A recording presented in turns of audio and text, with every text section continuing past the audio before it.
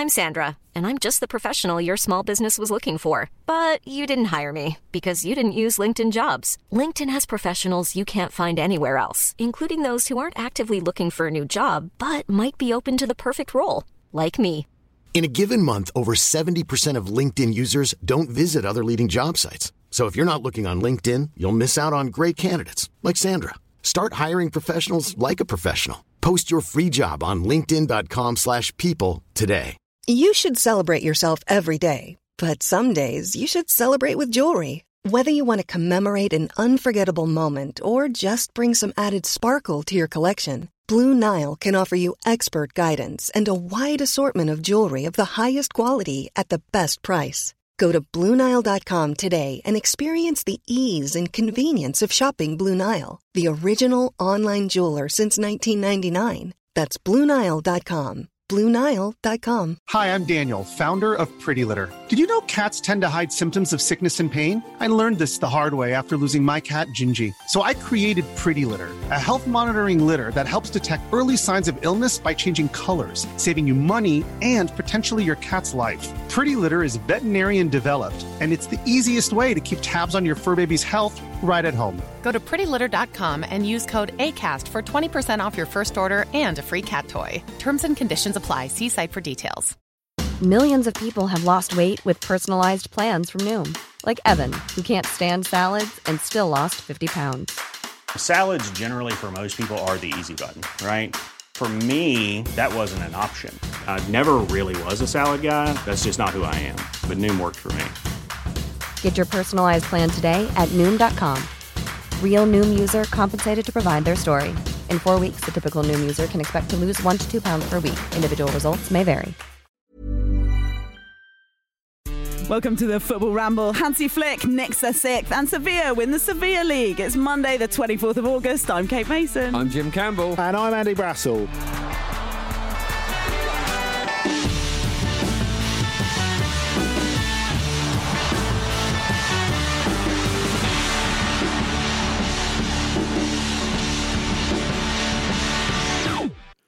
Friends, the 2019-20 men's football season is finally complete. It is complete. Let's go on holiday. Well, it starts again on Saturday, doesn't it? Oh, so it'll have to be a quick holiday. France and Russia have already started ages ago. I mean, that was the interesting thing about this, wasn't it? The fact that while Bayern were busy winning the Champions League, the coach who they started the season with was managing his next club in the 2021 season, because Niko Kovac was making his Ligue 1 debut with Monaco yesterday. Yeah. And while his old pals, well, I think they wouldn't call him a pal, but were living it up in Lisbon, he was 2-0 down to Reims after 25 minutes at home. He did come back though, didn't he? Yeah, they snatched a draw. Yeah. Plucky Monaco. Yeah. Oh, goodness me. You love to see it. I wonder what Mbappe thought of all that. He probably was checking it on Flash Score afterwards. Yeah, probably. So if it is genuinely the end of 2019-20, would that explain, Kate, why you left after Friday's show on an open-top bus to crowded streets in Islington? Yeah, for all the fans that turned out, I want to say thank you. It meant a lot to you in the club. It meant a lot to me. It meant a lot to the Ramble, I think it's fair to say. And Andy, you were like plucky little Monaco in a way, weren't you? Kind of. And Andy, I just want to say, thanks for being such a good sport and for turning up today after I left with me items humiliation in a bin bag, like Harry Maguire turning up for international duty. We go again. And actually, Jim, I meant to ask, have you managed to make up with Pete yet? Make up with Pete? Yeah, you had your showdown, and then you had your little catch up afterwards. You see, that would be the ultimate Luke's game, really, wouldn't it? How are you doing? Yeah, I forget what Pete and I are generally beefing about, so I think it's the list is so long. It's probably not. The list is so long. Probably some issue he's got. Very much the Nas and Jay-Z of the football round. I don't think I know what that means. Of course not. Game was all right, wasn't it? Yeah. Yes. Paris Saint-Germain, also plucky. But unfortunately, ultimately not successful in getting that first Champions League trophy. It was. Did you think it was a good game? I think I've seen a bit of mixed reaction to it. It was very much a sort of. It was enjoyable from a sort of tactical perspective, wasn't it? It wasn't necessarily a barn burner of a sort of spectacle, but I was just quite enjoying the way Bayern can do that, can just kind of enact a controlled demolition of an opponent that's very, very difficult to break down and that could hurt them. Because, I mean, a lot of people before the game were talking about Bayern's relatively high line and how Barcelona actually, in the early stages, managed to get a little bit of joy about them. And would they change that to accommodate PSG's front three? And obviously the danger there is that if you mix up your own game too much, then you lose sight of what it is that makes you good and you become vulnerable. But there's never a hint of that with Bayern, is there? Like, you never sense that they're ever going to sort of really miss a step. It's funny because I think in the second half, you talked about whether it was a good game, Jim. I thought the first half was... It sort of teased a vintage final, despite there being no goals. But the problem was, after half-time, that the jeopardy disappeared because Bayern stepped it up. Yeah. And Bayern swarmed all over Paris Saint-Germain. And if they swarmed over most teams like that, they're beating them 3 or 4-0. Yes. Because they were really, really good in the second half. But what really struck me, what you were saying about the high line, is actually a mindset. It's not a tactic. Because if you look at the semi-final against Lyon, when they went 1-0 up through Gnabry, which was against the run of play after Lyon had some good chances at the beginning, they consciously thought, right, let's wind it in, let's defend 10 yards deeper. We've had our warnings and now we want to close the door. And you think globally they're going to take it into that game against Paris Saint-Germain because Paris have got the players who could actually make the most of that. Players who've got the pace to beat the line, which Barcelona's didn't, and the players to actually finish those chances once they get there, which Lyon didn't. But if you look at the half chances that Paris had in the second half, it's just Bayern, because they're doing their swarming thing, it just draws them forward, isn't it? It's not a tactic always. I don't think them playing the high line. It's just the fact that we batter teams. That's what they do, and we're not going to change that. And there are a couple of like Alphonso Davies interceptions on the halfway line that if he didn't make them, there's no need for them to fly on the seat of their pants like that. They're 1-0 up. They're controlling the game. Just close it out. That they are the least likely team in the world. Sorry, Pete, for Keegan's Newcastle of 95-96. They're the least likely team to hold it in the corner when they're 1-0 up. That's another aspect of Hansi Flick, isn't it? Is that their supreme confidence, though? Well, it might not even cross their mind that there's danger if this doesn't go right because they just make so few mistakes. I think there was a mistake where Kylian Mbappe had a good chance that he should absolutely have buried. I was just about to say, was that the most egregious PSG miss of the night? Yeah. Because there were a few, and that, I mean, Kylian Mbappe, 21 years old, he's played in pretty much everything there is to play in terms of high-level football competition. But it seemed as though he fluffed that. He could have put it... Well, look, Neuer might have saved it either way, but he could have put it many other places where it would have been more likely to go in the goal other than his hands. Yeah, it was practically a pass back, right?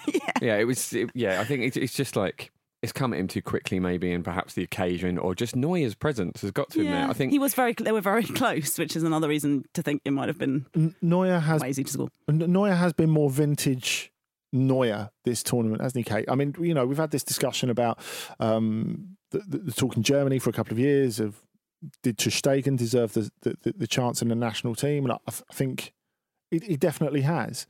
But because of what happened in the quarterfinal when they came head to head, and there are a lot of people who don't watch Neuer or Ter Stegen on a regular basis judging them on that, and no goalkeeper's ever going to come off well after conceding 8 goals. But the fact is that Neuer has had a brilliant final 8 tournament in Portugal. He's been vintage Neuer, and what you said, Jim, about that presence, I think that's absolutely right. But you just felt that, I think, throughout the final, that sense of the occasion getting to Paris Saint-Germain a little bit. I mean, obviously we're going to discuss Neymar because he's the only one who did what we wanted in terms of crying loads at the end of the final, because you want to see those tears on the pitch at the end of the final. Yeah. Well, you want it to mean something to these big players as well, not just the schadenfreude of it. Exactly. I mean, there was quite a bit of looking glum That's not enough That's for me. not enough. I mean, And Leandro, especially in the absence of fans, right? You normally you'd be able to get the cutaways to sobbing fans of various, exactly. aesthetics. Right up until the point where they see themselves on the screen. Yeah. It's like, look, I'm up there. Yeah, I'm so happy now. look at Messi and Ronaldo. Ronaldo, we've seen his tears so many times, and he really, really means it. Like after the Bayern game, Messi was like, "I'm leaving. I want to go now. I want to." You want? He a always tantrum. wants You've got to to have a go tantrum. now, though, doesn't he? It Is he seems playing to that way. Is he playing to the crowd? Perhaps. I don't know, but I think it's part of it, isn't it? The elite level meltdown if you haven't won, because that mentality is part of how you get there in the first place. But Mbappe looked suitably glum as well. It's a funny one, isn't it? Because as you say, I think Bayern have thrashed everyone else on the way there. PSG actually emerged with a lot of credit, which is has perhaps been lost a little bit in the narrative of it, because the 8-2 against Barcelona, and obviously what they did to Chelsea and what they did to Tottenham earlier in the group stages as well, they have been absolutely ruthless. And I don't know, I think PSG gave a really good count of themselves, and very unlucky with that, with maybe not taking their chances properly, because you're only going to get a few. But yeah, it just feels like it feels sort of obvious, doesn't it? It's Bayern are very obviously the best team in Europe, so it's a bit of a strange one. But I wonder if this will go down when the dust has settled, given the circumstances of the tournament, given the fact it's happening as late as August, over a calendar year after the season started in most places. If no fans, the kind of general kind of mental duress everybody is under, just as a human being at this point because of COVID. And I think, will people look back on this and think, actually, this might be the hardest Champions League to win ever? The circumstances are utterly unprecedented, and not the sort of thing you can prepare for. The Bayern have picked up their previous form after that, I think, is pretty incredible. Yeah. The fact that you talk about that 30-game win, a run of having won 29 games and drawn one, and that straddles either side of the shutdown for the pandemic. That's absolutely extraordinary. I also think it reminded me a little bit of, what Gareth Southgate said about, if you can get to a final and play competently, when the occasion is resting on you, that's pretty good. Yeah. And that was a good performance from Bayern. It wasn't like a performance for the ages, but it was a good performance. It was more than a competent performance, especially in the second half where they really took control of it. I think to play that well in a final is quite an underrated feat, because we talked about the stress of the occasion getting to players. I mean, I look at Neymar and I think, well, the pressure on him. I know he's someone who craves responsibility. He loves to heap it all on his back. But you just kind of wonder sometimes how much pressure is too much pressure. His whole time at Paris Saint-Germain has to be, right, you've come here to win the Ballon d'Or and to win us the Champions League.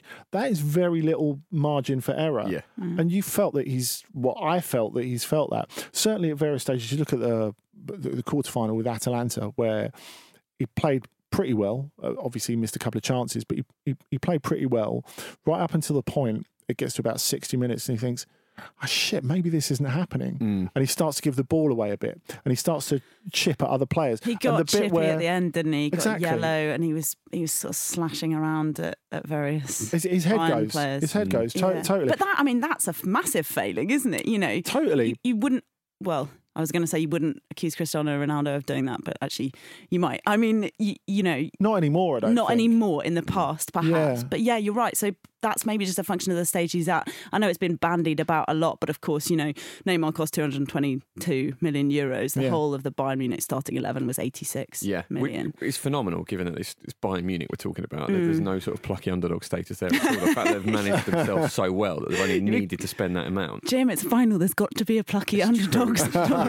And incredibly, in this context, it is them somehow, which is absolutely, we do live in upside down land, don't we? Dortmund fans going, I feel you. Yeah.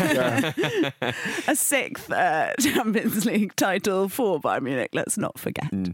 It feels like they should have more, doesn't it? Is there I know that's a lot, but is there a sense at Bayern that they should have won the European Cup more times, do you think?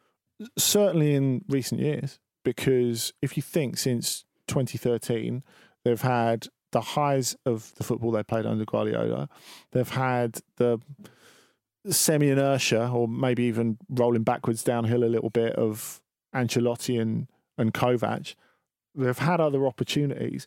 But I think if you look at the whole Champions League era from like 1992, you could argue that Bayern, give or take the Real Madrid run, are the dominant club in that era. I mean, like, people might not be aware, but like, if you look at, say, just the money aspect of it in terms of prize money, television pool, etc., Bayern made more money out of the first 10 years of the Champions League than anyone else, which I think is quite astonishing, really. And they've never gone away. You know, they've never had a real fallow period in the Champions League. They're always almost there. So that spell that Juventus had at the end of the 90s under Lippi, where they were in the final 3 times in a row and they only won one of them, and it should have been their dominant spell. That kind of dominant spell of always being a shadow over the proceedings, apart from a few, like, well, what for them would be failures, like going out in the last 8 or last 16, Bayern are always there. Yeah, they're always there. Okay, let's look ahead, shall we? Now, we've reflected a lot.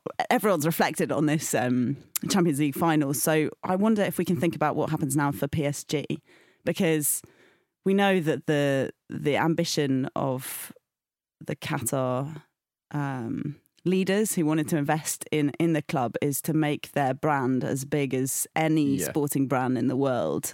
It's sort of, as big as Real Madrid, as big as, I don't know, Golden State Warriors when they're winning the NBA the whole time. They've got to a final. Yes, it's been a very difficult Champions League for anybody to win, but there's some argument that playing a single leg favours Paris Saint-Germain. And the draws they got as well. Oh my goodness, and the draws they got. You know, people, first-timers, Atalanta, people who haven't, RB Leipzig, who haven't been to this stage in the Champions League before. Someone who's more nervous than us. Yay! So, with that in mind, what happens now? Because as you say, Neymar is there to win these things. Yeah, perhaps it could happen next season, but does it, in your view? It's a funny one, isn't it? Because they are such a basket case of a club in terms of what's expected of them. Because a domestic treble and a Champions League final is obviously amazing. At the moment, that will probably feel like a failure to them because of the disappointment of getting that far, losing it. But I mean, it is progress, isn't it? They had a real hoodoo in the Champions League. Like, getting to a final at all is a huge step in the direction for them to actually, to basically do what you're saying about Bayern, Andy, to just be there constantly and install themselves as a fixture in those last periods of it. That's got to be the aim, hasn't it? Yeah, because you wonder, like, if they win it, they're not just going to stop, are they? They're not just going to, like, say, all right, well, we'll remove the funding now. You can just go back to being normal Paris Saint-Germain. Like, you say that. There's a permanence to this. You say that, Jim. How long do you think Neymar's holiday would have been if they'd have won it? I say he wouldn't have come back till end of November, start of December. Yeah, maybe you're right. Lot of Instagram. Yeah, lot of Instagram. Perhaps in some sort of local jail for a little while, as is the rage at the moment. Oh dear. Yeah, possibly. No, sorry, I mean, absolutely, definitely not. That's not what we're implying. No. But yeah, the question has always been about playing in Ligue 1. I know there's been all these jokes about Farmers League and oh look, we've got Bundesliga and Ligue 1 represented in the Champions League final. But week to week, you know this, Andy. This is not. It's not a stretch to say that it's not a stretch for Paris Saint-Germain to win every game they want in Ligue 1. Well, you say that. I just wonder if there's a question this season, because normally when you lose in the Champions League final, it's an incredibly traumatic moment. Yeah. But you have some months to get away with it and get over it, because your best players are going to reflect at a moment like that. Like your question, Kate, like, what are we doing? Where are we going? What are the prospects of us being able to go one better in the near future? So if you're Neymar, Mbappe, Verratti, despite the fact that he gets a pay rise every 6 months, you all have a look at yourselves and go, what am I doing with my career? Yes. Can I do this better somewhere else? Now, obviously, Paris Saint-Germain are in a rare position, an almost unique position, where they don't have to sell players that they don't want to. But there's going to be that little period of unrest. And like Verratti was there before, after the remontada, where they got knocked out by Barcelona. He strongly pushed to leave, and it didn't happen in the end. But the thing is, they're playing away at Lens on Saturday. It's like 5 days' time. That's actually where Benoit Assou-Ekotto joined Spurs from. Is that right? I learn something from you every show, Kate. Yes, they're busy. But there's no time to process it. And that, I think, is a difficulty. If you were to tell me that they struggled to get going in Ligue 1 despite their brilliance and they were third at Christmas, that would not surprise me. Because so much of it is about what they put in. I think you can underestimate actually how difficult it is to be expected to win and to batter teams every single week. Is tough. And there will be players who are thinking about what they do next a little bit. I mean, obviously, I think the main things are there's going to be a degree of stability because of the post-COVID transfer market, because they can't fire Thomas Tuchel because he literally can't walk out of the building at the moment. Oh, bless him. And I can imagine the cool it, though, box. clearing out his desk with a cool box. Yeah. You know what the market's going to be like, given that Paul Pogba's agent has stated he's definitely going nowhere this summer. Yeah. Definitely.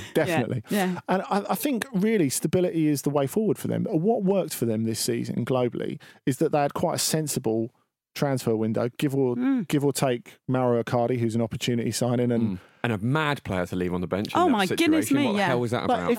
If you're him, do you regret signing permanently? Given that moment came up that you were surely signed for. And so exactly what they needed was what they disregarded. I've seen the argument that he didn't play well in the quarterfinal. You don't buy Icardi to play well. You buy Icardi to score goals, and that's exactly what they needed at that much. Yeah. Get on to Tuchel. Come on, Russell. I mean, you think of it, your wife's hired a private jet to come over and see you, and you don't play a bloody minute in the Champions League final. Oh, God, it's a sob story as old as time, isn't it? Pastel de Natas aren't that nice, are they? Oh, but they are. But they are that nice. I'm sure. Indeed. I'm sure Wanda feels like easy about it. But of course, what they should do is be nice and stable. But I do wonder if it gets in their heads a little bit the fact that, you know, they spend 1.4 billion on players in the last 9 years, and a guy from their academy scores the winner against them in the final. And they had this massive clear out of academy players who they didn't think were going to get. That was their way of making money last summer. So they got rid of Nkunku and Diaby and other players like that. I wonder if, like, politically, it's not a good look now. Yeah, agreed. So what happens? Do they make more of their academy in the future? But that requires a lot of long-term thinking and patience, and I don't know. When you want to get a hammer and smash everything up at the moment. Yeah, well, that's the thing, isn't it? It's about letting that dust settle and not making emotional decisions right away. Yeah. And briefly touching on the goal, because we haven't discussed it yet. Kingsley Coman, yes. It was brilliant. What a moment for him. But also, like, from Thiago's pass onwards, what a beautiful passage of play. It was so good. I think my favourite bit is Muller's ball back to Kimmich. Just the sort of spin he gets on it that allows, like, Kimmich has to, like, stop it and then, like, kind of chip it in that particularly, like, technically brilliant way that we've seen that he has in him. And I just loved it. It was just like, I could watch that goal over and over again. He bamboozled them as well, because they were standing off PSG. They were standing off him. It almost looked like a free kick. It almost looked like a dead ball situation when he took it. He stood off and just pitched it beautifully into Coman. It was a great goal to watch. It was, and like I think it underlined the collective as well, which is the main difference between them and Paris Saint-Germain, apart from the experience, of course. Because you think, you don't pick Coman as the winning goal scorer in the final. You don't necessarily pick Kimmich, who normally plays in midfield now, not right back anymore, but he is because of Pavard's injury, as the assister as well. But they can create and score from anywhere. Anywhere. Yeah. Kimmich's so reliable, isn't he? Like, he's just like, it's machine-like from him. And Bayern seems so good at that. Like, having a Philipp Lahm type that you just know you can constantly depend on. And he's just another in that ilk. He's a sexier version of Philipp Lahm. He's a much sexier version of Philipp Lahm. Kingsley Coman, obviously, as well, the only change made by Hansi Flick for the final. Changes may be coming, though. Let's have a little glance at these. Plenty of players being linked. As, of course, we know transfer talk can be a bit of a, fun fantasy football game for journalists. Another little dance there. Little dance. That was more like a... transfer dance. Yeah, transfer dance. Sure, I've been working on it. Can you tell? Is this a Sky thing? Are they making you dance for the transfer window now? But they're actually getting rid of the yellow ticker and Kate's dancing every time there's a transfer now. Yes, that would be an extraordinary thing to experience for everybody involved. Thiago is linked with Liverpool and also Chelsea. In that, there's all of those stats that you see on Twitter all the time afterwards. Statman Dave basically just ranked Thiago as being first in pretty much everything he did for the Bayern team. So presumably it would be great to see him come to the Premier League. Does it seem a bit surprising that he would be so keen to leave a side like this? I think you look at what he's been through in terms of injuries and other stuff. Yeah. I think it makes sense for him to leave. I think Bayern think it makes sense for him to leave as well. I mean, they'd like to keep him, and I still wouldn't completely rule that out, especially after the glow of a final. And, you talked about not getting over emotional. Well, they could go and give him a new contract. But, they were keen to keep him, but not happy to bet the farm on keeping him. And if everyone's completely fit, he doesn't even start that final. Yeah, Pavard plays at right back and Kimmich plays in midfield, which I think is probably worth underlining.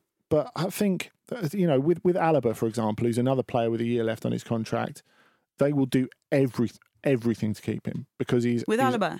Because he's absolutely vital to them. So I'm pretty sure that they will come to a point where Alaba will re-sign. But I think from both sides, it really makes sense that Thiago moves on. Although when you started saying Thiago, I wondered if you meant Thiago Alcantara or Thiago Silva. Sorry, yeah, exactly. I should have probably... Because Thiago Silva has also been linked with... Chelsea. Yeah, Fiorentina. Now, you see, I'm here all day for that. Yeah. Bit of Thiago Silva, bit of Ribéry in the same team. Lovely. Oh, finishing 7th in Serie A, living the dream. Come on. Yeah, I'd be all over that. Yeah, it's exciting. Now, I tell you what, we're going to head to a break in a second, but I just wanted to, I guess, an honourable mention for Ander Herrera's post-match interview. Always lovely to get the S word in there, just in the post-match. Beautiful. It was about fans. What's it like without fans? Ander, it's shit. That's what you want to hear. Ander Herrera looks like a drawing of a child. You know that? He looks like a drawing of a child. I'd rather look like a drawing of a child than a drawing by a child. Who's drawn this drawing? Like a sort of one of those street art caricaturists. Oh, okay.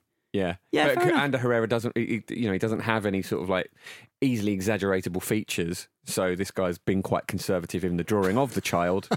And that's just how that's what Ander Herrera makes me feel. So I've told the world.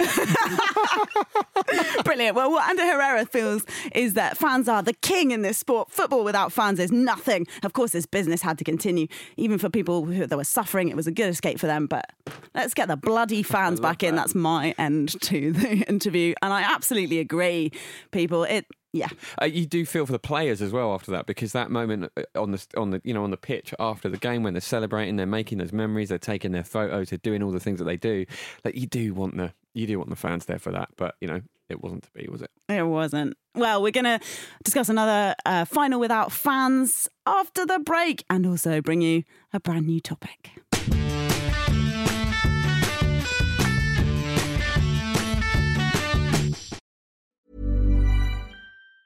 If you thought the only way to get a more defined jawline with natural-looking results was through surgery, think again. Juvederm Volux XC is a non-surgical injectable gel filler that improves moderate to severe loss of jawline definition and can help you achieve natural-looking results with little downtime. Even better, this improved definition lasts up to 1 year with optimal treatment. No maintenance required. Improve jawline definition for a smooth, sculpted look with Juvederm Volux XC. For important safety information and to find a licensed specialist, visit Juvederm.com. That's JUVEDERM.com. Not for people with severe allergic reactions, allergies to lidocaine, or the proteins used in Juvederm. Common side effects include injection site redness, swelling, pain, tenderness, firmness, lumps, bumps, bruising, discoloration, or itching. There's a risk of unintentional injection into a blood vessel, which can cause vision abnormalities, blindness, stroke, temporary scabs, or scarring. Talk to a licensed specialist to find out if it's right for you.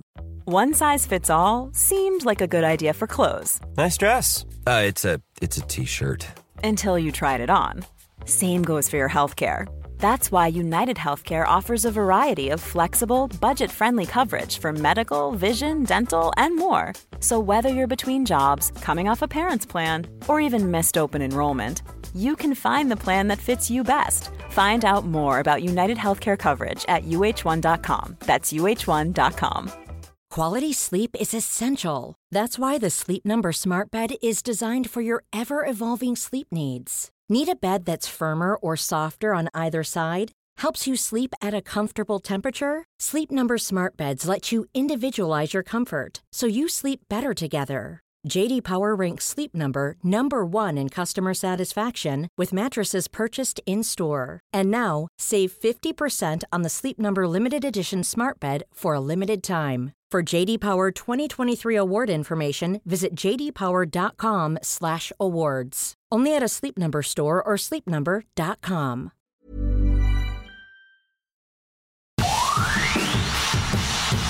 Yes, welcome back to the Football Ramble. Jim and Andy and me in this lovely old studio of ours. Now it's time for this. We concentrate on the topics. We're pretty good on many topics today. Yes, after the pile-on, basically, to Nagelsmann's horrible suit. Sorry if you're listening, mate.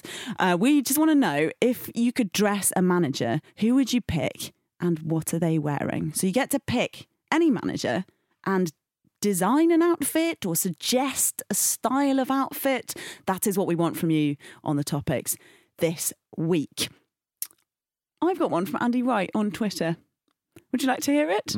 We sort of love to hear it. Yeah, we're sort of shut in here. So, but yes, good. I'm glad you're enthusiastic. I choose a theme each week, says Andy. Thanks for tweeting. And every manager must wear the same outfit. Brilliant. At the end of season, an award should be given to who has looked consistently the best over the year. I like that a lot. I think that's very much in the spirit of things. So they can do their own take on whatever that outfit is, right? As I understand it. Or is it more like a costume you present it, or you get to do your own flair elements? Yeah, I wonder. I mean, I guess he's saying they must wear the same outfit, so I guess maybe it has to be the exact same garment, and I suppose you're judging them as a sort of clothes horse at that point, aren't you? No, I think you must be right. I was looking at it as like Wild West Week or something like that, Superhero Week. Yeah. Although it does look a bit Justice for Dads. I suppose if you get to that, yeah. Although also. Is this just for the Premier League? Have we been asking? No. Yeah, presumably. Which Premier League coach do you think would look the best in a superhero suit? I think Jurgen Klopp, just because of the way that he stands. I could see him as a Captain America or a Superman. I actually feel like Klopp is more of a charismatic villain. It may sound controversial, but just the general look he's got, he can hold a cat and stroke it. He'd be the best thing in the movie. But I don't think he's necessarily actually playing the protagonist. I think Sean Dyche would be the most enjoyable. I think he'd really go for it. I think he's an undercover, real fan of dressing up parties. I really can imagine him putting a lot of effort into masks and stuff. I could see him as like a villain in X-Men 4 or something like that. But I think Prohibition Week, Sean Dyche is killing that. He looked like sort of hard-boiled gumshoe. Brilliant. Yeah, I like it. Yes, I think it'd be great. And I think you're right. It must be about like making your own take on the choice. I mean, what I was going to say is about, surely, if it's just about the close horse element, Andrea Pirlo now is going to be boss, so there's not really much point in running the competition. Maybe we'll keep it Premier League then. Yeah. Otherwise, he's going to win it every time. I think it would be a good thing for Pep Guardiola, because I worry a little that he's going down the Jose Mourinho route. You know how tracksuity. Yeah, I think so. I mean, he was Stone Island when he arrived at Manchester City, and now it feels like M&M direct jumpers. Yeah, I feel like someone dresses him though. It's similar with Nagelsmann. Like I feel like Pep's got a stylist. I just sort of assume they all do. What's your one, Andy? My one is from Chris Smith on email. Thank you, Chris. All managers must dress as the team mascot for at least one game of the season unannounced. They must lead the team out in full costume and not take any part of it off until the final whistle. Would you wear it early on in a competition and get it out of the way, or leave it for later and have your team have to manage your team dressed like an acrylic stuffed nightmare in a crucial fixture? Wait, so you can still stand in the technical area and I don't think there's not like a mystery element to it, which I thought there might be. I just think it's a good idea in theory from Chris, but I think they always have this discussion in Spain at the start of every season about if Sevilla are made to play before like 9 o'clock at night. Is that humane? I think the same thing. It's incredibly hot in those suits, isn't it? If you're the sort of person who has got to do it in August, I think that's brutal. Yeah, we've seen what Pep can do to a jumper, haven't we? So he would really struggle. But you've got the option of doing it when it's cooler. So you can do it whenever you like. I think... it's never cool to be in a mascot suit. I think Chris is onto something here. I think most people would get it out of the way straight away. Just don't want to have that First nonsense. One of the season. First fixture of the season. Yeah. Mikel Arteta's dressed as Gunnosaurus. He's not happy about it, but it's the rules, and that's the way football's gone for some reason in this scenario. I really want to see it. I think that's fine, because like with someone like it's like with my club Wimbledon, we've like our last couple of managers have been like playing legends, and with Arteta, you think of him dressing up as Gunnosaurus, or Glyn Hodges dressing up as the Womble. That's fine. We know you're a club legend. I mean, the only thing that would be particularly good about Arteta, he's the least likely man to use a t-shirt cannon that I can think of. Scream if you want one at the back. Come on. For some reason, I can't stop thinking about Nuno dressed up as a wolf. Yeah, I just think that would be so sweet. That would be quite cool. But Watford would be interesting, wouldn't it? If they carry on as they are, you got like 3 or 4 Harry the Hornets a season. Like, because if a new manager comes in, presumably it resets, right? Oh, difficult. Yeah, that's a real issue, probably, isn't it? That might even encourage Watford to stick with managers. Can you imagine if you're the third manager of the season, how sweaty the costume would be? Yeah, well, presumably they'd wash it, but who knows? Maybe it's a superstition thing. Anyway, Jim, well done for not saying Jose Mourinho is a cock. I'm disappointed I didn't, to be honest. Richard Kutcher on Twitter is rounding us off by simply saying, Big Sam in a kimono. Short and sweet. Both the tweet and the kimono, I fear. Stop crossing your legs, Sam. It's Basic Instinct 3. I like the contrast between the quite fully creative first two and the basically puerile third one. I'm into it. Yeah, me too. Just as a policy. Yeah, just round it off with a puerile one. That's what we're all about. Yeah, that's what we like here. Yeah, that is true. On brand. Well, decide if you want to be puerile or whatever the opposite of puerile is, grown up. And send us your suggestion for the topics. We'll be reading them out all week on the show. Get in touch. Email show@footballrambledaily.com or tweet us using the hashtag #RambleTopics. Thank you for all your suggestions so far. It's really nice to see you guys all getting involved. We love it. Now, let's go to the Europa League, because Sevilla are champions yet again. This extraordinary ability to take a cup competition, a European Cup competition, and turn it into their playground, their wheelhouse. This is it. This is what we do. It doesn't matter who we're up against. 3-2 against Inter. It's like they use the Champions League as a way to qualify for the Europa League. Deliberately. They're playing some sort of opposite land game, and I like it. You do wonder if Sevilla fans sort of finish second in a Champions League group, as I think they've got a pretty good chance of doing in the coming season. Yeah. The fans are like, oh shit. Yeah, no trophy for us this year. It's a bloody trophy. Might knock out United with our worst side for 10 years, but that's barely a consolation, is it? But it is it's an astonishing thing. It is deliberately targeted, isn't it? It is a particular aim to win the Europa League from Sevilla, which is unusual because most teams, obviously, it's the Champions League or bust, and it is very much seen as the second competition. That, you know, I know some people are grateful to be there. Of course they are, but Sevilla treat this in a unique way, and it just pays dividends. But they're a well-supported club, but they're not a historically hugely successful club. And I feel that's part of it. And, you know, they've become this cusp of Champions League, Europa League, sort of fourth, fifth sort of best team in Spain over a number of years now.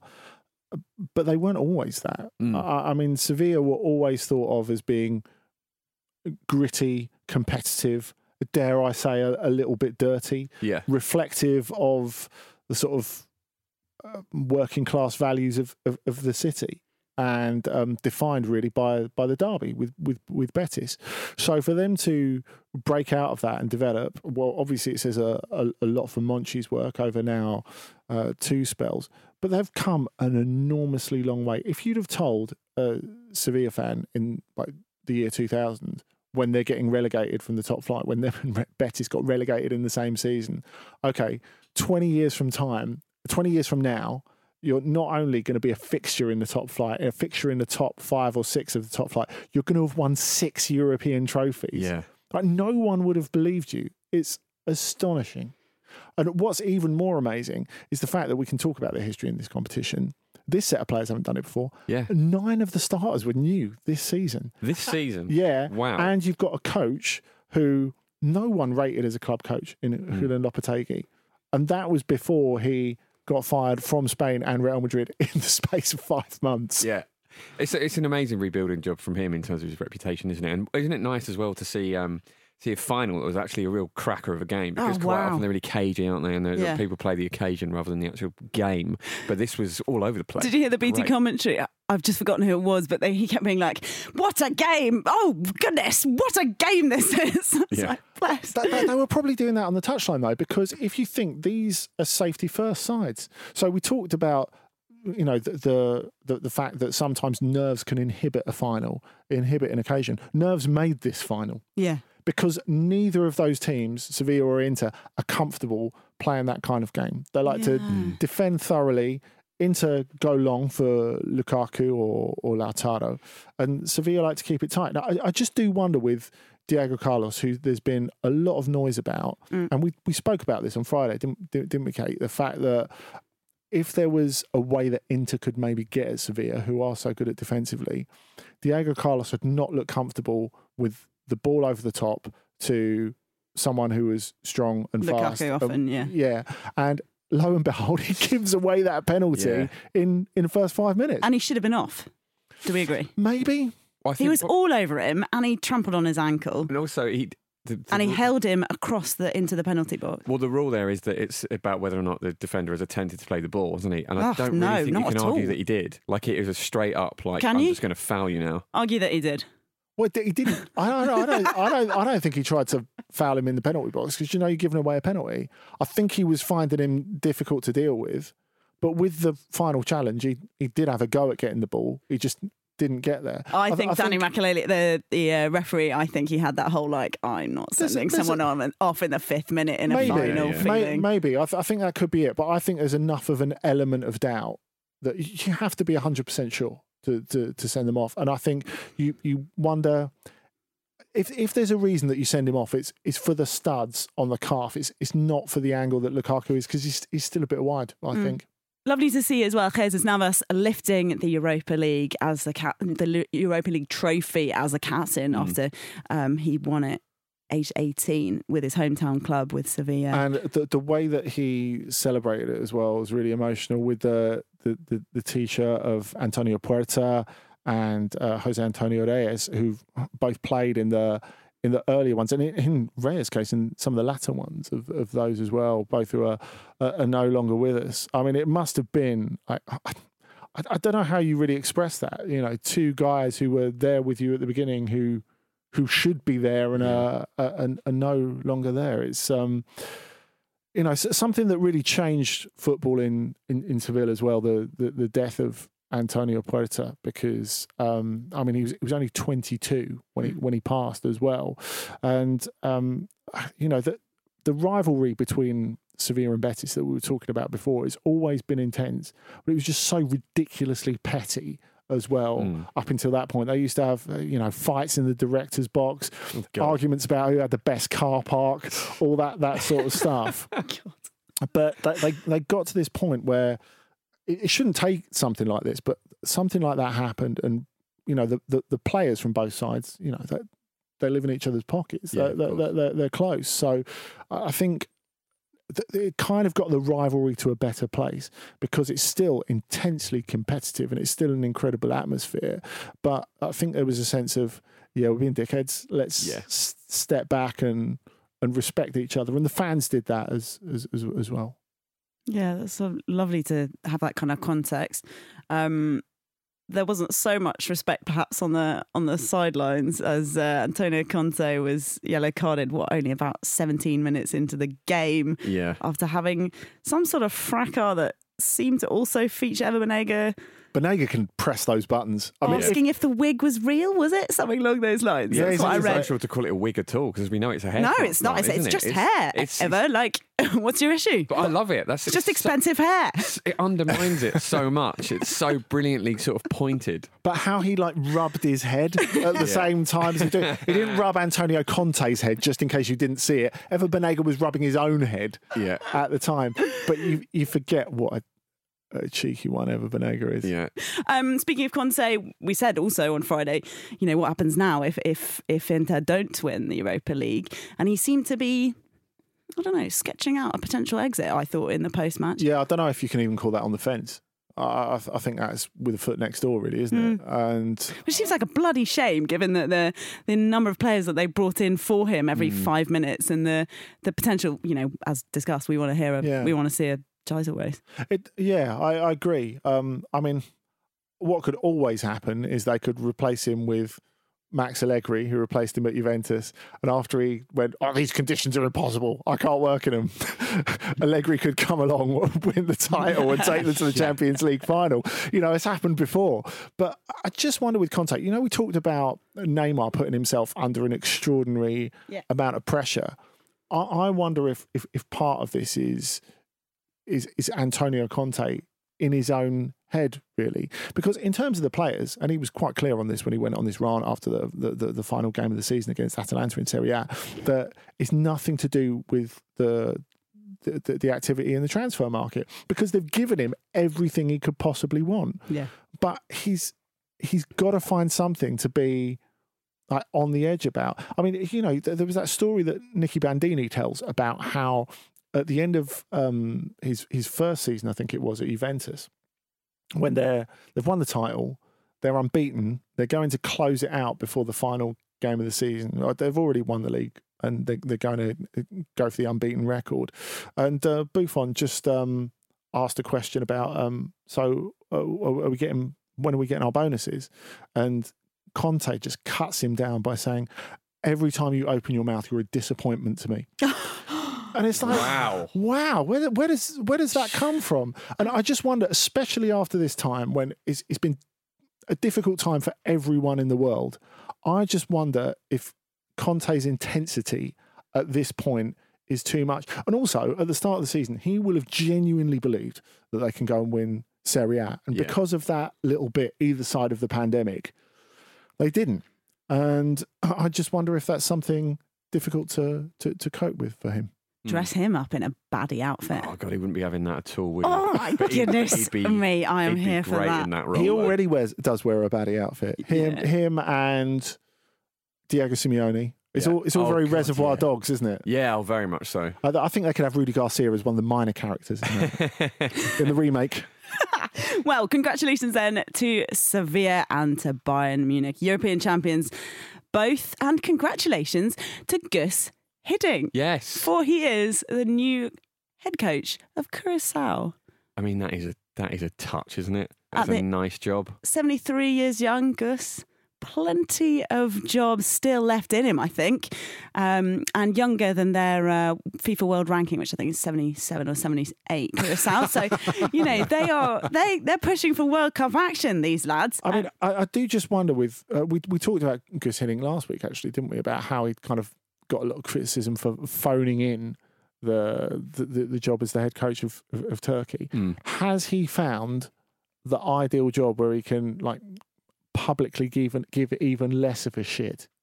Oh, do you think that's the angle? Maybe. Well, the stakes are quite low, aren't they? Realistically, however, World Cup football is not a low bar. Well, it is if you're not going to get there. But if he doesn't get there... With an attitude like that's why you've not been appointed head coach at Curacao, Brassel. I think if he doesn't get there with Curacao, people will understand. Do you know what I mean? I don't think there's not much on reputationally on the line for him here, is there? They've jumped up 100 places in the FIFA World Ranking since 2013. Can we have a bit of respect from the two of you? No, actually, no, you can't. So there.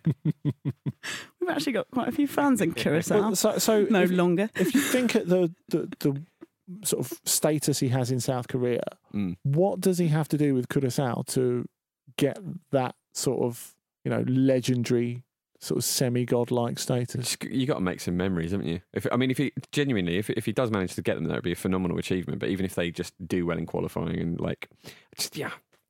he's going to have a lovely time. I'm excited for him. He looks nice in the leisure wear as well, which is not easy when you're a gentleman of that age. I mean, I still have the image burned on my brain, and I know Marcus won't thank me for this, but of Sven-Göran Eriksson in the Côte d'Ivoire tracksuit. I mean, that's as bad as it gets, really. Yeah. It's Sven's a bit... not a tracksuit, man. No, it is a bit like... It was so ill-suited to him. It was a little bit like, you know, in Pulp Fiction, where Harvey Keitel sorts out Samuel L. Jackson and John Travolta because they accidentally shoot that bloke in the face, and they get done up in all the geeky gear. Yeah, it was worse than that with Sven, I thought. I think he can pull this look off then, Gus Hiddink. That's what we reckon. It may not be obvious, he says, but it was difficult to say no. And that's the end of that for another day, guys. Well, that was an inspiring coda to this podcast. Back tomorrow, you and me, Andy Brassel. Do you think producer Charlie might be trying to rub a certain amount of salt into a certain Luke's game wound? Look, as long as I can get a lift in on your open top bus, I'm cool with it. Yeah. And Jim, you're not back. You're Pete tomorrow. Well, Pete's me. Either way. Goodness. Can't wait, guys. See you tomorrow.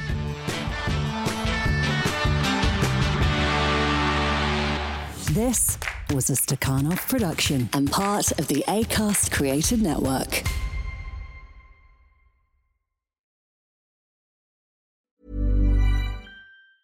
Mom deserves the best, and there's no better place to shop for Mother's Day than Whole Foods Market. They're your destination for unbeatable savings, from premium gifts to show-stopping flowers and irresistible desserts. Start by saving 33% with Prime on all body care and candles. Then get a 15-stem bunch of tulips for just $9.99 each with Prime. Round out Mom's menu with festive rosé, irresistible berry chantilly cake, and more special treats. Come celebrate Mother's Day at Whole Foods Market. Planning for your next trip? Elevate your travel style with Quince. Quince has all the jet-setting essentials you'll want for your next getaway, like European linen, premium luggage options, buttery soft Italian leather bags, and so much more. And it's all priced at 50 to 80% less than similar brands. Plus, Quince only works with factories that use safe and ethical manufacturing practices. Pack your bags with high-quality essentials you'll be wearing for vacations to come with Quince. Go to quince.com/trip for free shipping and 365-day returns.